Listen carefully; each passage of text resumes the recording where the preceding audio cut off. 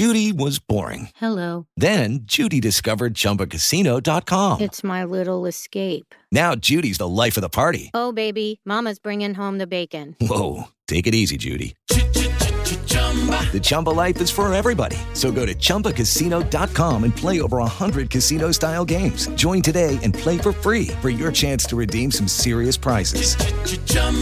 ChumbaCasino.com. No purchase necessary. Void where prohibited by law. 18 plus terms and conditions apply. See website for details.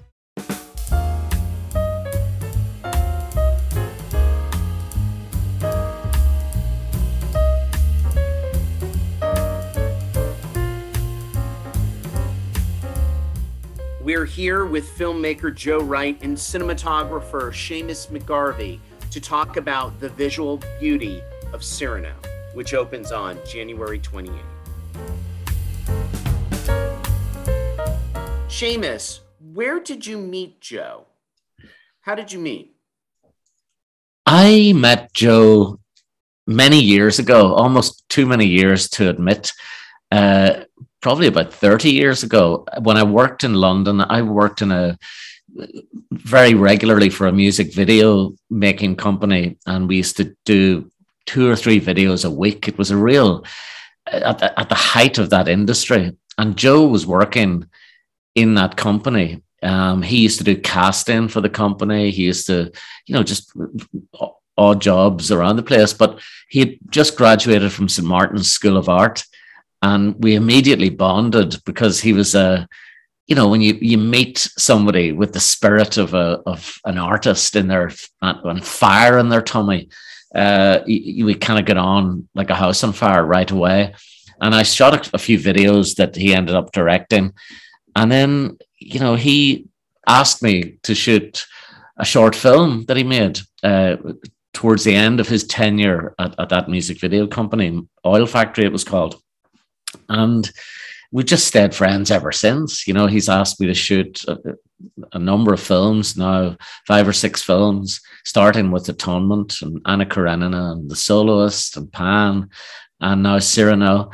And we've just, apart from our sporadic connection as filmmaker friends, we're best mates, and that really defines our relationship, because when you go into the high octane environment of a film set, it's good to know that you've got friends around, because firstly there's the absence of pride, or you can just sort of run with it, and you can say things to each other quickly and sometimes abruptly without the other person feeling that they've been either disrespected. I mean, Joe's films are always, don't get me wrong, are always lovely atmospheres and calm sets, but obviously in the heat of the battle, things can get rough at times, and on any film set that I've ever worked on. Can you talk about his style? To me, he is redefined period dramas. After Merchant Ivory and thinking we've seen everything there is on period drama, he really has redefined it with this geometric look, a kind of rhythmic take. And we see that in the opening shot. We see that in the opening shot here of Cyrano, and in other places. The camera's constantly moving. It's following Cyrano. It's in front of him. Can you talk about that, establishing that style?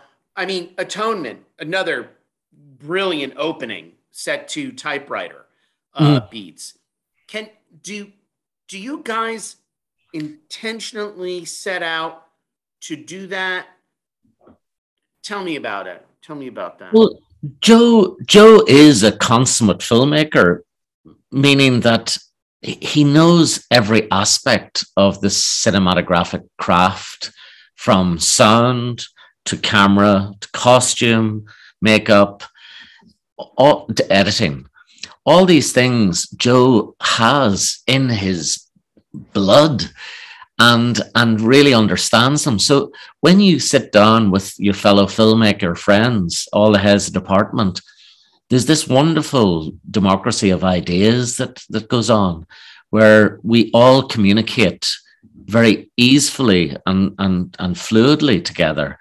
And ultimately, it's all distilled through Joe's final say, but it's also inspired by his initial thoughts. Joe has the whole film in his head before we even start the storyboard, and that's the great thing about him. But he still has the generosity to allow us all in to his creativity. And not only that, but demands it and spurs us all to do our best work. I mean, there's no secret in the fact that the 2 Oscar nominations I've had have been with Joe's films. There's a reason for that, and that's because Joe is also a cinematographer alongside me. So he makes everybody do their best work. And it's a joy to do that, because you know that you're making something that's heartfelt, meaningful, but also cinematographically succinct and eloquent. Because I think that Joe isn't the sort of filmmaker who'll just do coverage of a scene. He uses the camera like a writer would use words, or a painter uses paint. So the way the camera moves, the shots, the choice of lenses are specifically chosen to sort of propel the story in an eloquent way, photographically speaking. And that's really exciting. It gives me goosepimples when I sit down with Joe and we're trying to work out the shots for a particular sequence, because there's that lovely dexterity with the medium, and it just makes me look good, because he's a master sort of filmmaker. Do you storyboard everything, every single shot in the movie? No, not everything, but every day there's a shot list, and Joe he gets up really early in the morning and does a shot list, which can be adhered to or departed from, depending on what the actors bring to it in the rehearsal, that valuable rehearsal period in the morning. And that's another exciting point, where you're steering the day by looking at what an actor does in the real space that we shoot in. Like, for instance, a lot of Cyrano was shot in real locations, admittedly interfered with heavily by Sarah Greenwood, the designer, and Katie Spencer. But, a lot sort of changes on the day, but this template is set the night before and the morning of, and it's a great springboard photographically to jump off from. And it also allows everybody to know what we're at least attempting to do through the day. So it goes to the ADs, it goes to the whole crew. Joe distributes it freely, and that's a really lovely way of the sort of the communal aspect of shooting. How did this all come about? Did Erica and Haley say, you got to see this musical over in Connecticut, and in addition, you should film this? Can you tell me about that initial conversation? Well, no, it was a simple, request from Haley to go and see her on her first night in this little workshop production they were doing up in Connecticut. And I went along, and I knew the story well and kind of loved the story. But I was really shocked by the emotional power of Pete as Cyrano without the big prosthetic nose. And then the combination of Pete with Haley, I just thought it was extraordinary and very, very moving. There was a level of authenticity that was undeniable. And so I spoke to Haley and said, listen, I think, maybe we should try and adapt this into a movie. do I have your blessing? And she agreed. So I went and approached Erica and Dinklage. And yeah, they both agreed. And so we set about a kind of 2.5 year process of adapting the play for film. And then as far as shooting in Italy, you mentioned it was because of the cannoli, but seriously, what did the town have to offer? Like, was it just, how did you feel, this is it? This is where we've got to shoot Cyrano versus any other place on Earth? I mean, it worked creatively and also practically, given the pandemic that was going on. It was June 28th, I believe, when I found, I felt that we had gotten the script into a good shape. I approached Eric Fellner and said, right, come on, we're ready to go. And I think it's really important that we make this film now, because it's a movie about the importance of human connection and our failure to often connect. And also because a lot of my friends and family and colleagues were finding it, difficult to put food on the table as well. We needed to get people working. The British government, unfortunately, was very, very slow in giving any financial support to freelance people working in the creative industries. And so we needed to, and I'm talking about friends who were like actors in the theatre or, camera ACs or, whatever. And so it was a double thing, So then we thought about where we were going to do it. I spoke to Sarah Greenwood. Sarah Greenwood had eaten a cannolo in Noto. And we discussed the town previously anyway. And we wanted to create a fantasy of a period and a place. It's not a period movie. It's a kind of fantasy of a period. The original Rostand play is set in Paris, as I'm sure you know.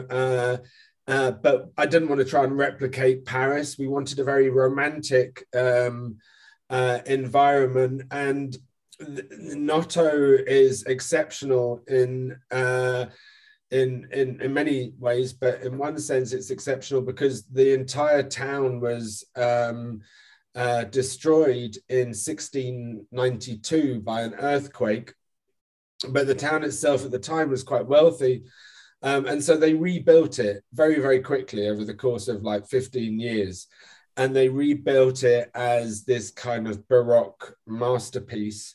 And it has a complete continuity that, it's a World Heritage Site now. It has this complete continuity. It feels incredibly contained. And so because Sicily had very little through traffic, it's, as you know, an island, so has very little through traffic, we were able to create this kind of backlot, essentially, in the town of Noto.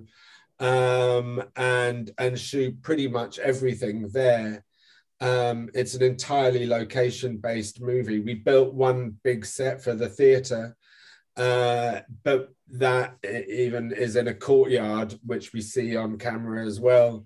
And we built that outdoors for COVID restrictions reasons. So yeah. Now, the actors sang on set versus having this pre-recorded. Yeah, they all sang live on camera. Tell me, both of you, about the challenges, the want to do that and the challenges. Well,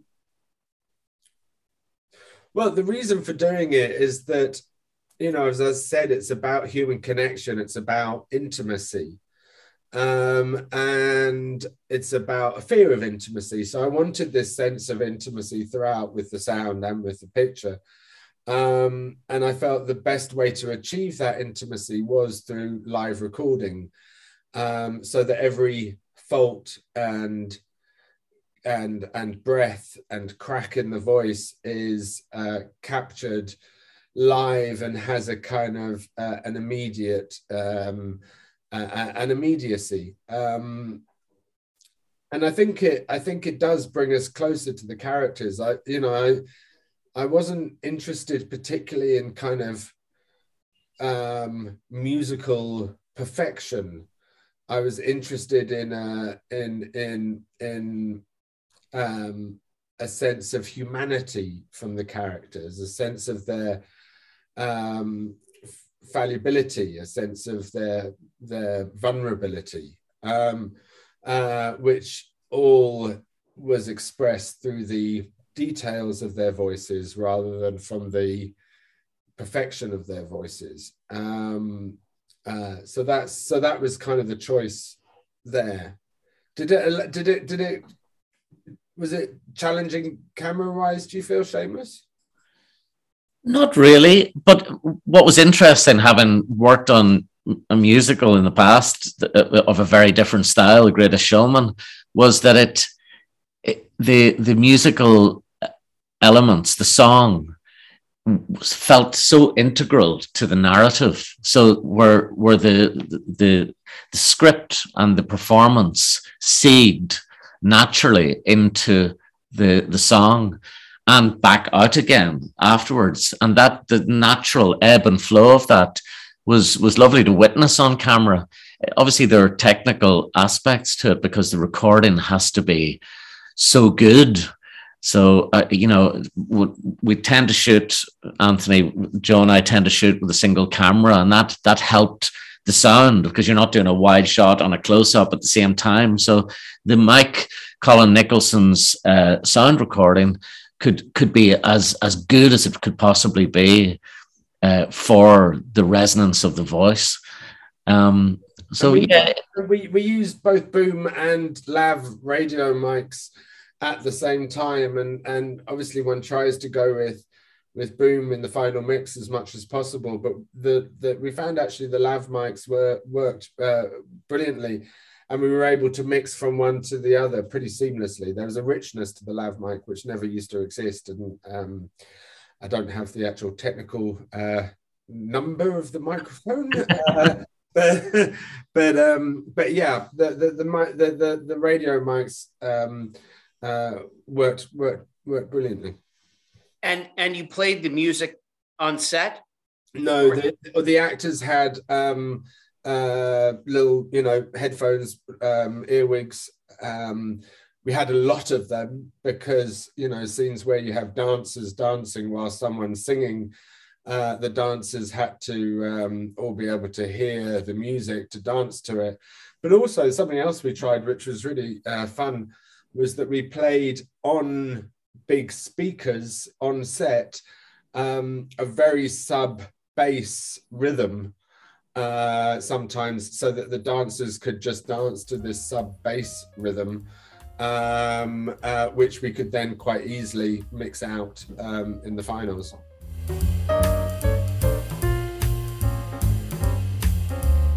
Judy was boring. Hello. Then Judy discovered ChumbaCasino.com. It's my little escape. Now Judy's the life of the party. Oh, baby, mama's bringing home the bacon. Whoa, take it easy, Judy. The Chumba life is for everybody. So go to ChumbaCasino.com and play over 100 casino-style games. Join today and play for free for your chance to redeem some serious prizes. ChumbaCasino.com. No purchase necessary. Void where prohibited by law. 18+ terms and conditions apply. See website for details. Joe, can you tell us about your geometric style? I went back and I watched the beginning of Atonement before this podcast, and it is just, wow, visual poetry. And Seamus shot that film. And we see this in the beginning of Cyrano. The camera's constantly moving. You're following, you're crossing sets. Can you talk about that visually, that philosophy? Because to me, that's what sets you. You've redefined period drama, in my opinion.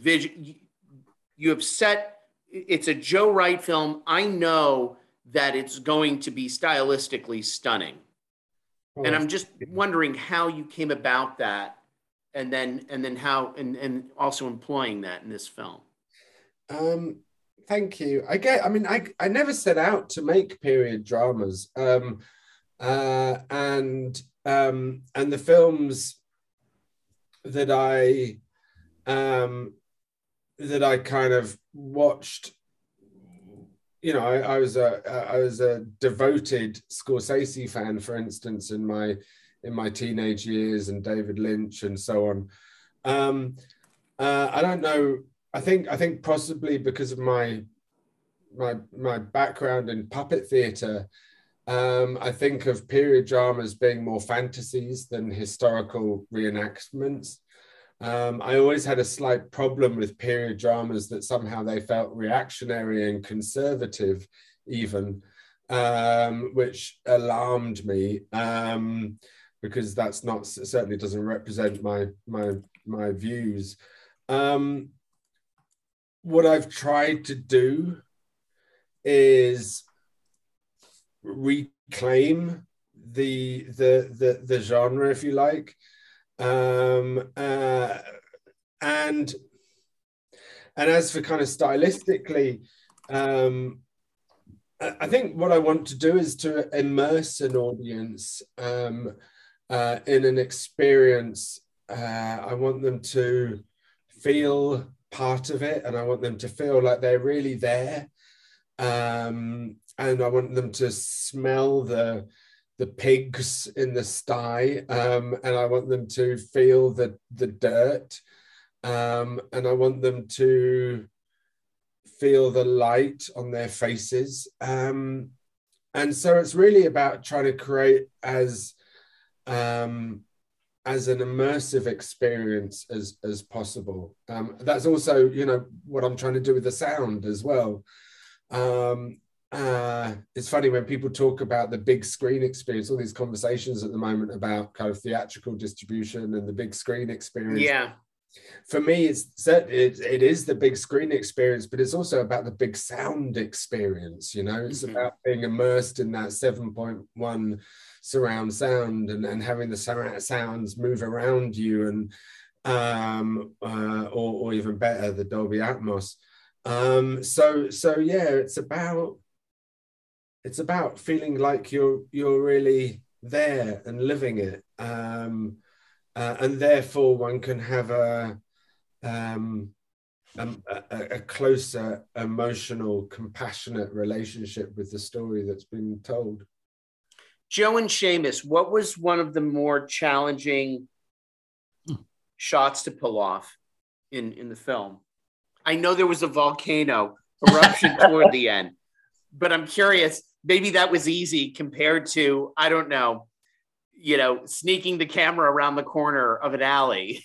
There were many challenges. I mean, photographically, physically. Obviously, Etna was the pièce de résistance because of the height, the lack of oxygen, the actively erupting volcano. But there were some challenges because we were working predominantly in real spaces. So, the challenge of lighting a room in a period house, and also creating movement. In fact, one of the most challenging shots was the opening shot of the movie, which follows Haley around and sort of the camera kind of chases her around. Quite a long shot, but it was a very difficult shot to pull off from a grip point of view. And in the end, we had to make some bold decisions about who should be the grip for that shot. And it was a tough one to operate, and for the performers to sort of everyone to keep focus, because it was an active shot and very kind of kinetic. And for you, Joe, what would you say? Most challenging, some of your most challenging shots to pull off? I think I'm just having a think here. Etna was tough.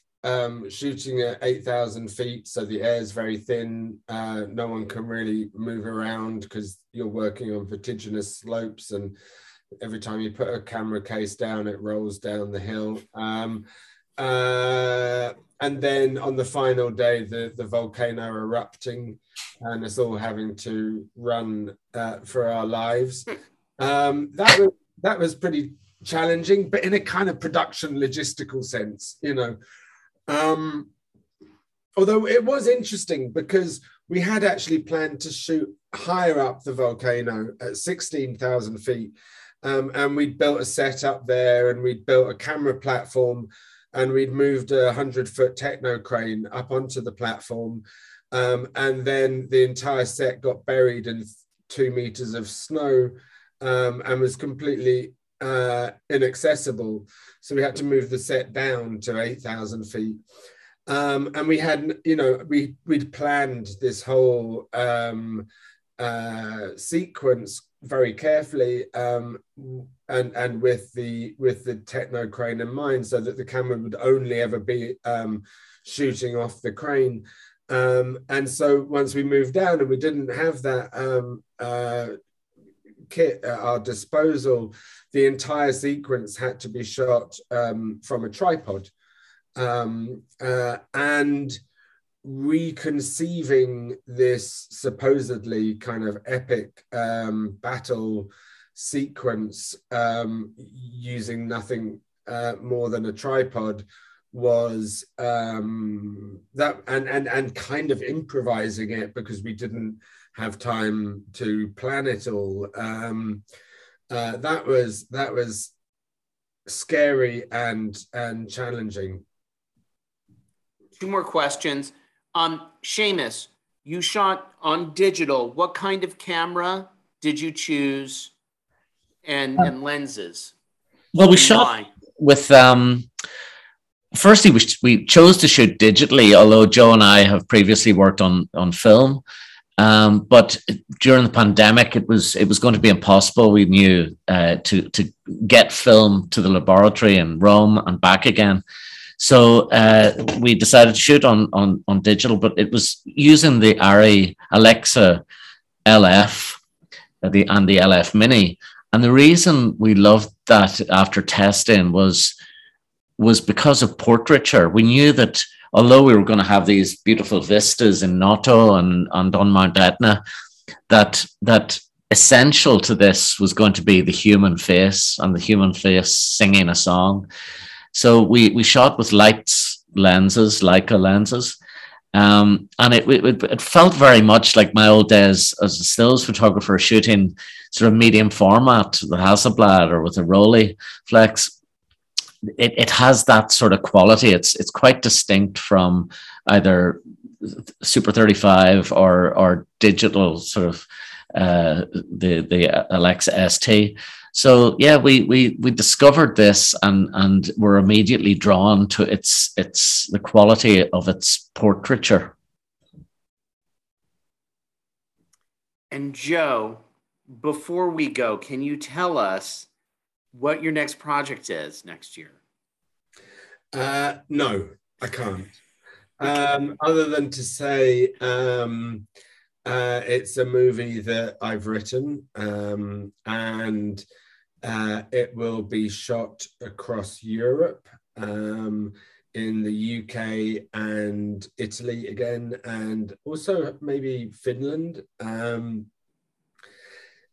want to shoot in Europe a lot at the moment, partly as a kind of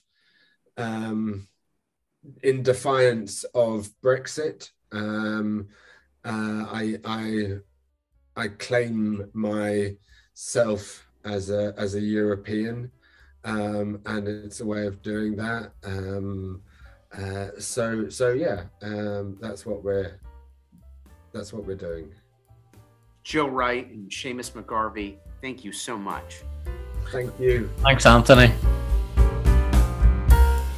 Thanks for listening to this episode of the Crew Call podcast on Deadline. I'm your host, Anthony D'Alessandro, and our podcast series has been produced by David Janov. Make sure you subscribe to us on Apple Podcasts, Spotify, or wherever you get your podcasts so you never miss an episode.